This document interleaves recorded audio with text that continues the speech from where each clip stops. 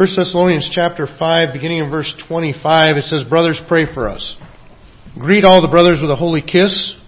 I put you under oath before the Lord to have this letter read to all the brothers. The grace of our Lord Jesus Christ be with you." As we began the letter to the Thessalonians, this first letter, back at the very beginning, he started out, and through most of the letter, he had quite a focus on some of the Christian virtues. Right? He commended them at the very beginning of the letter for their work of faith, their labor of love, and their steadfastness of hope. As we got into the letter, we found that he continued to emphasize those three things, and then adding to it also a level of personal holiness, as he focused on that for quite a bit as well. Well, as we come toward the very end of his letter, we're actually in just kind of the final greetings. In these final greetings, he focuses now, rather than just on Christian virtues, but he focuses on some Christian disciplines. You see, there are certain disciplines in the Christian life, things that we discipline ourselves to do, things that we participate in that are a blessing to our life. And as the Apostle Paul is just kind of connecting with these people one last moment in this letter, as he's closing the letter, he brings up three of those disciplines. And then he caps it at the very end by wishing upon them grace. He often began and ended letters with this wish and blessings of peace and grace. And I find it interesting that as he closes with this desire for them to experience God's grace in their life, that's coupled right in the context with these three Christian disciplines, because it's often through those Christian disciplines that we really have the context where we experience the grace of God in a full way.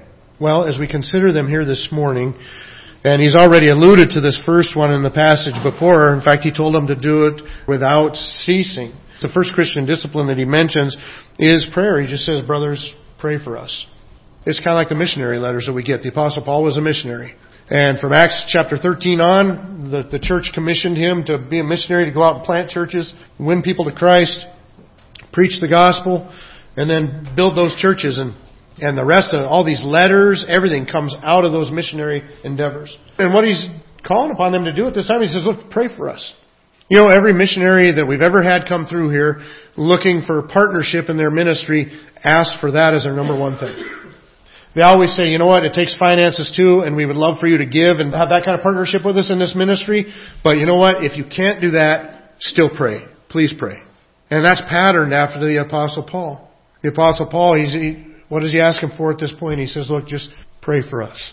If you look through the Candies, what do they have in their missionary letter? They have things to pray for and things to thank God for and things that are coming up. And same with Chad's, and every mission letter, the same thing, letting us know more accurately how we can join in with them. You know, the Apostle Paul is just looking for something that's kind of reciprocal, because if you look back or remember back to chapter 1 and verse 2, he had pointed out that he was praying for them. He says, "We give thanks to God always for all of you, constantly mentioning you in our prayers." Now, we did talk about prayer just recently. It's not very far back up into chapter 5. But what I would like to do is just pause for a moment on it and recognize the benefit that we get from prayer. Prayer is such an encouragement. You know, we sang a song a little bit earlier, "Sweet Hour of Prayer." You know, I don't know if you've ever tried to sit down and pray for an hour, like continuously.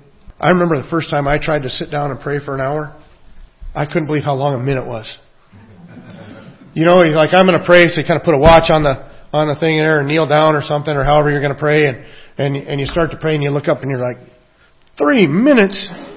And you know what I found, that in some of those experiences, you get to where, okay, you cover everybody, kind of like you did even when you were a little kid, when going to bed. God bless Grandpa, Grandma, Aunt and Uncles, and all that kind of stuff. And you go through all that stuff, and you're like, okay, I still got 55 minutes left. Now, what do I, and you struggle, right? And it's like, well, what do I pray for? What do people pray? And then, so then you start touring the mission field, and a lot of times it's when you come to that end and you're going up, that you just start to talk to God. And you're like, wow, this is awesome. Maybe if the beginning was like that, I'd do this more often, right? But prayer can be such a emboldening thing, such an encouraging thing. You know, I've wrestled it back and forth a little bit, because I found that a lot of times, like if I lay in bed at night, to be honest, a lot of times I turn on the TV at night when I go to bed. Because if I don't, I find that my mind just kind of keeps going. And I have a hard time shutting it down a little bit. So turn on TV, something I've seen a lot. And then my mind will just kind of drift off and I'll go to sleep. But you know, sometimes I don't turn it on. And if I have trouble going to sleep, then sometimes I'll pray. And to be honest, I struggle with a little bit how to see that, because on the one hand, I've noticed that when I pray, a lot of times I get into prayer a little bit and I'll wake up the next morning and realize I was just praying and I just fell asleep. And so then I struggle with, was God offended? Because on the one hand, I'd be a little bummed if somebody I was talking to fell asleep. I don't know why. I've been doing it every Sunday for many years and I should be used to it. But it's like, I'm thinking, I hope God isn't offended. And then I think on the other side of that, I think if through prayer you connect to God and you feel such comfort that you just do fall asleep, then isn't that a good thing also? I remember one time when my son Daniel was born, and he was born with some heart problems that were really disturbing. They moved us immediately the next morning off to another hospital to go see a specialist. And they sent us, didn't move us, but they sent us, and we were told it was going to involve surgeries down the road in his life and all these things. And the first night I found out about it, all the joy of having the baby earlier that day, and then I get a call later on after I'd gotten home and finding out about this, and we were stressed, and I hurried to the hospital, and nothing else we could do that night. And then I went back and I went to my in-laws, and I just crashed on their couch that night, and I remember just crying out to God for my son. And I remember reading a couple Psalms, and you know what? I thought, I'm going to be up all night because I'm just stressed about this. And I read some Psalms and started reflecting on some of the things that God said in His Word, and I cried out to Him. And you know what? I drifted off to sleep, and I slept all night. And I woke up the next morning, and I thought, man, the comfort. When you're against something big and it looks overwhelming, when you see that God is bigger and He's with you in this, He's got you in this, then I saw that as a very good thing. And so maybe God's not bummed if we fall asleep on Him. Maybe it's His comfort that lulls us to sleep in that. I remember seeing that they had an advertisement for an app that, here, we're going to put you to sleep every night with the Bible. And I thought, I don't know about that. It's really the way to do it. I want to pay attention. But you know what? On the other hand, why not have that the last thing you hear for the day? That's a good way to go to sleep. And so, I wrestle with that a little bit, but I think that's a good thing. Prayer is encouraging when you see other people involved in it as well, too. I had a chance recently to sit down with somebody that told me right up front, on a certain day of the week, every week, this is when I pray for Littlefork Baptist Church, and this is when I pray for you. And I was just like, that feels so good. I remember Al Egerbrotten dropped a list one time, and there was my name and my family's name on the list for Tuesday, I think it was. What an encouragement it is when other people are praying for you. I often picture when I think of prayer, I think it's a good picture of prayer in the Old Testament. In the book of Exodus, it says this, then Amalek came out and fought with Israel at Rephidim. So Moses said to Joshua, choose for us men and go out and fight with Amalek. Tomorrow I will stand on the top of the hill with the staff of God in my hand. So Joshua did as Moses told him and fought with Amalek while Moses, Aaron, and Hur went up to the top of the hill. Whenever Moses held up his hand, Israel prevailed, and whenever he lowered his hand, Amalek prevailed. But Moses' hands grew weary, so they took a stone and put it under him, and he sat on it, while Aaron and Hur held up his hands, one on one side and the other on the other side. So his hands were steady until the going down of the sun, and Joshua overwhelmed Amalek and his people with a sword. I think that's an awesome picture, because what is the real meaning of that? The real meaning is Joshua is going into the battle, and Moses is up on the hill holding up the staff of God. In other words, it's going to symbolize God's involvement, God's presence, right? But it's not just there. He doesn't just stick it in the dirt and leave it there. He's got to hold it up. And so I think it's a good analogy of prayer, because as Moses holds up Joshua, who's fighting the battle below, he's with Joshua, and it's actually on Moses whether or not he succeeds or fails. When his arms start to get tired, then come down, then Joshua, the battle would turn the other way, arms up. And so then you see even a better picture of prayer, because then Aaron and Hur get on each side. They're like, Moses, sit on this rock so you're a little lower. Because if they all stick their arms up, they're all going to get tired. And so now you got two more people involved. And what does Jesus say? Where two or more are gathered together in my name, there am I in the midst. And so we see the encouragement of prayer. You see, that's exactly what Paul's calling for. Paul's calling for this discipline. He's saying, look, you guys, pray for us. Look, you guys, while we're out there in the battle, hold up your hands with us. Be involved in the pursuit. Be involved in the battle. And so he calls us to prayer. Prayer is an important discipline in the Christian life. The second one is people. Notice what he says. He says, greet all the brothers with a holy kiss. You know, there's at least 4 places in the Apostle Paul's writings where he writes to the church and says, greet everyone with a holy kiss. It didn't even dawn on me exactly the wording of this until I was reading through a commentary. But the commentary pointed out that this pastor, was going to probably go up and he's going to go and walk down each row and greet each person. So he's asking him to do with a holy kiss. I was wondering who was going to be sitting up front this morning. and who would be regretting it. No, don't get any big ideas. I'm not doing that. But what is he doing though? He's established these personal relationships. This priority of people. We need people. We're made for people. It's one of the factors of the image of God. You know, God is a social being just in and of Himself. You have the Father, the Son, and the Holy Spirit. You have a relationship just within the person of God Himself. And He's saying, look, when He writes to him, He says, I want you to greet one another, greet everyone with a holy kiss. Now, a kiss was kind of interesting. We don't do that much in our culture. It's more of a handshake, right? A hug.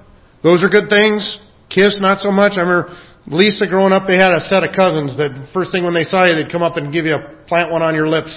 They called them the kissing cousins. You wanted to be farther down the line, so maybe they kind of lost track by the time they got to you. Because it's just not a big part of our culture. And their culture is a bigger part of their culture. Right? And in fact, if you were approaching somebody with some superiority or level position, you would have kissed maybe their feet or their knees, even an elbow or a hand. But for a friend, it was on the cheek. We're friends.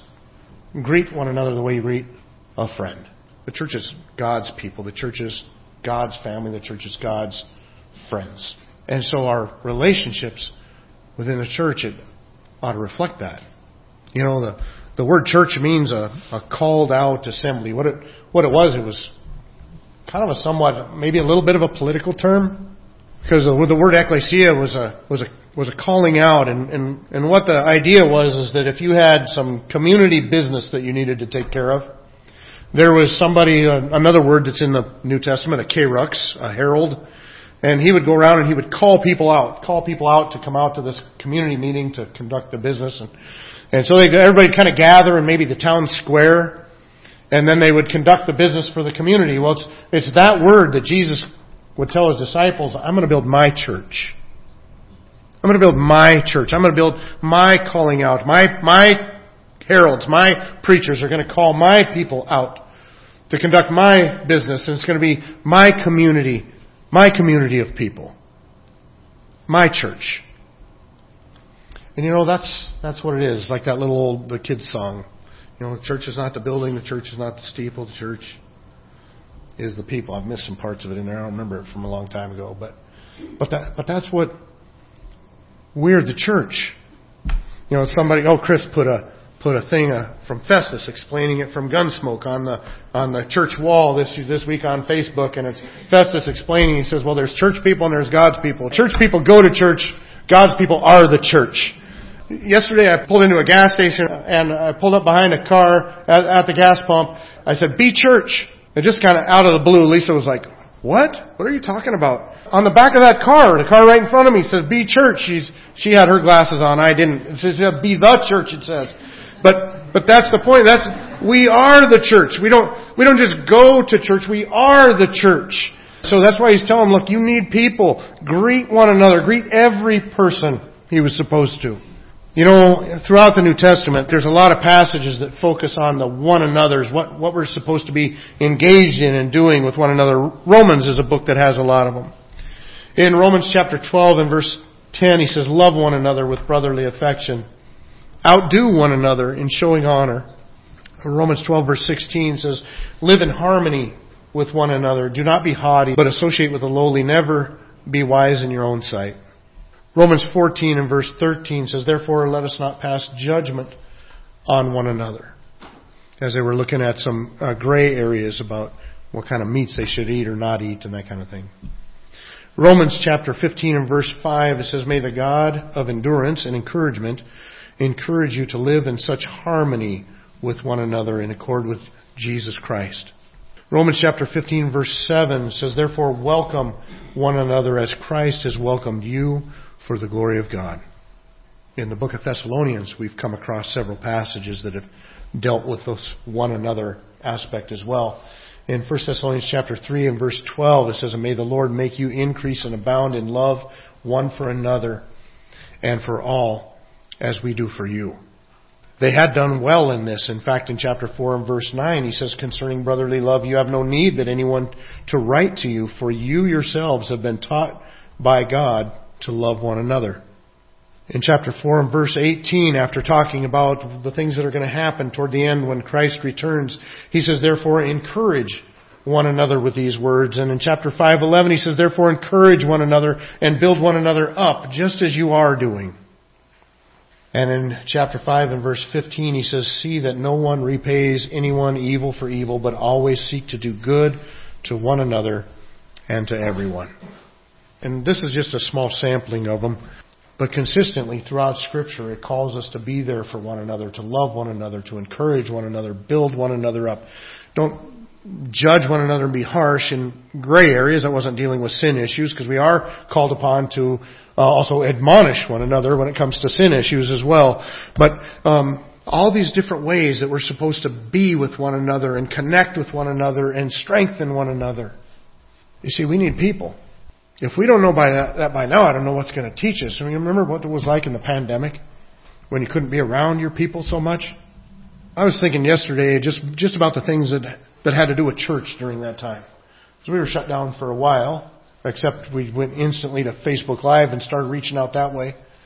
One Sunday we're in here getting ready because we wanted it to be as much like church as we could make it. So rather than do it out of my office at home or the office downstairs, which we could have done or something like that, I thought, nope, it's going to be just like church as much as I can make it. So we set up a tripod with the phone at first and then got the camera mounted and so that it could catch the pulpit and everything. And I just preached right from the pulpit just like always. And Lisa was there making sure everything was working fine. And I remember one day we're in here getting ready, not quite time yet, but it's coming. And we look out and there's a car or two parked out across the street. So I recognize the cars, go over there. There's some people from our church sitting across the street in their car. And you know what the plan was? To watch church on their phone in their car across the street. Still watching it on a device. They could have watched it on TV at home, probably. But they'd watch it on their phone across the street. Why? So that they could feel a little bit closer to you, who they were used to meeting with in this building on Sunday morning. Because right then they couldn't. Now, we just told them, come in. So they could sit all the way in the back anyway. It was way more than 6 feet. But at any rate, I remember we were shut down that Easter. We had to do it. So we did a drive-up cinnamon roll handout. I loved that morning. That was so encouraging, just to be able to see people. We just hand it to them through the windows of their car or whatever, run them down the steps. But just to be able to see each other, just for a moment. When it came around to harvest supper time, we did a drive-up harvest supper, and we had a line that was over 2 blocks long out here, people coming up to pick up dinners that they could take home to their families. And in fact, so much so that we completely ran out of food. Usually we eat the leftovers on Sunday, but we didn't have any. In fact, we had to order pizza from the restaurant to feed the people that served all the wonderful Thanksgiving-type dinners. You know, I remember thinking, are people going to get out of the habit of doing church? And so when this pandemic is over and we get going back to church, then we're going to have a hard time getting everybody back. And I found that exactly the opposite was true. There are some, maybe even still, that haven't come back since. But actually, it felt like the floodgates opened and everybody was so excited to be back together. And you know what? When people would have used to maybe grab their coats and talk for a couple minutes and out the door, all of a sudden they were hanging around for like an hour or plus. Why? Because we missed it. We need the people. And that's exactly what the Apostle Paul is connecting with here at the end. You know, there is a struggle for some to make themselves connect with people. Make themselves get out. There is an honest struggle. But you know what? You need it. You just really need it. And not only that, but other people need you to be there as well. Well, then lastly, precepts. Precepts. Now I chose that word obviously because it starts with a P. But it is a common word used in the Bible to describe the Bible. Precepts, laws, promises. That one would work too, actually. I didn't think of that one. But lots of different words in the Bible that describe the Bible. And what is the last thing that he puts in them as a Christian discipline here? He says, I put you under oath. So this is a big deal. Before the Lord, to have this letter read to all the brothers. Obviously the letter that the Apostle wrote is part of the Word of God. It's inspired by the Holy Spirit. And the Apostle Paul, as it makes no bones about it, he says, I put you under an oath. You swear that you will read this to all the brothers. Then he gets to him, and you know what? That's the thing. We need the Word of God. That is how God reveals Himself to us. That's how we get to know God, is through His Word. That's how we get to know ourselves, is through His Word as well. And so this idea of His Word. Precepts in Psalm 19 verses 7 through 8, it says, the law of the Lord is perfect, reviving the soul. The testimony of the Lord is sure, making wise the simple. The precepts of the Lord are right, rejoicing the heart. The commandment of the Lord is pure, enlightening the eyes. Notice just within that one little paragraph, he refers to it as the law. He refers to it as a testimony. The precepts of the Lord, the commandment of the Lord. And so he uses many different words. And all the words together all just mean the same thing. That we're talking about the Word of God and having it in our lives. As we look at Psalm 119 and verse 4, he says, you have commanded your precepts to be kept diligently. That's kind of the same flavor, isn't it, that we see in 1 Thessalonians here, where he says, I put you under oath. In other words, this is serious. He says, you have commanded your precepts to be kept diligently. I will meditate on your precepts and fix my eyes on your ways. I will delight in your statutes. I will not forget your word. You know, Psalm 119, which this verse is found within, is the longest chapter in the Bible, and the whole thing is about the Bible. It's broken down into sections of 8 verses long, and all kind of following the Hebrew alphabet. But every 8-verse section is just on the richness of God's Word and its practical use within our lives. You know, in Psalm chapter 1, as he begins the compilation of all the Psalms, he starts off in Psalm 1 with a great statement about the Word of God. In fact, the whole thing is about it. He is describing us as believers. What are we like? What are we to be like? He said, blessed is the man who walks not in the counsel of the wicked, nor stands in the way of sinners, nor sits in the seat of scoffers. And so we're people that are separated from sin within this world. Separated from a concept of worldliness, and we're sanctified unto God. But notice how he describes that sanctification. He says, but his delight is in the law of the Lord. And on his law he meditates day and night. Meditates. It's that idea. It's best illustrated by a cow, actually. You know, the cow with its 4 stomachs. It eats and it goes into the first stomach, and then he brings it back up and chews on it a little more. Second stomach, chews on a little more. The process repeats till it's gone through all 4. So by the time the cow is done with it, he's pretty much got what he can get out of that. That's kind of the concept of meditation. Meditation is not Eastern meditation, not transcendental meditation, where you try to empty your mind. This meditation, scriptural meditation, is engaging your mind, filling your mind, taking in your mind a passage of Scripture and thinking about what it means and how it impacts different parts of your life, and what you learn about God through it, what you learn about you through it, what you learn about your circumstances and situations, and what you're called upon by God to do within those circumstances and situations. You keep mulling that over. So he says his delight is in the law of the Lord. His law he meditates day and night. And what impact does that have? What result? He is like a tree planted by streams of water that yields its fruit in its season. Its leaf does not wither. All that he does, he prospers. The wicked are not so, but are like chaff that the wind drives away. Therefore the wicked will not stand in the judgment, nor sinners in the congregation of the righteous. For the Lord knows the way of the righteous, but the way of the wicked will perish. You notice he starts out that passage and he says, my people, my righteous people there's places they will not stand, there's places they will not sit in with the wicked and the scoffers, with the sinful. And God says at the end, there's also a place where the wicked will not stand and where they will not sit, and it's with Him. It's in His judgment. What is the difference between the two? The Word of God. The difference between the two is the one meditates on the Word of God, loves the Word of God, delights in the Word of God. We need the Word of God. Just as the Apostle Paul would finish this letter by saying, I put you under oath, make sure everybody hears this. Read this to them all. We need the Word of God. In the book of Hebrews, he's writing to Jewish Christians that are going through some struggle. They're going through some persecution. What he's going to do throughout the book of Hebrews, he's going to say, look, in the Jewish faith, you looked up to different things. You looked up to Moses, you looked up to Aaron, you looked up to angels, you looked up to the priests, you looked up to the tabernacle system, the sacrificial system. And he's going to take each of those things kind of one at a time and say, you know what? Jesus is way better. He starts with the angels. Look at the angels. Jesus, way better. Which of the angels did he ever say, sit at my right hand until I make your enemies a footstool for your feet? He's going to take Moses. Moses was faithful as a servant in God's house. Jesus is the son. Trump servant every day. Aaron, the sacrificial system. Why do you want a sacrificial system where you got to offer sacrifice after sacrifice after sacrifice? Clearly they're not working if you got to keep doing it when you could have Jesus Christ once and for all sacrifice, accomplished it, sat down at the right hand of God. Priests never sat down. There's no chair in the tabernacle for them or in the temple. Jesus finished the job. No comparison, no contest. In the midst of all that and him showing, look at your forefathers in the wilderness, what did they do?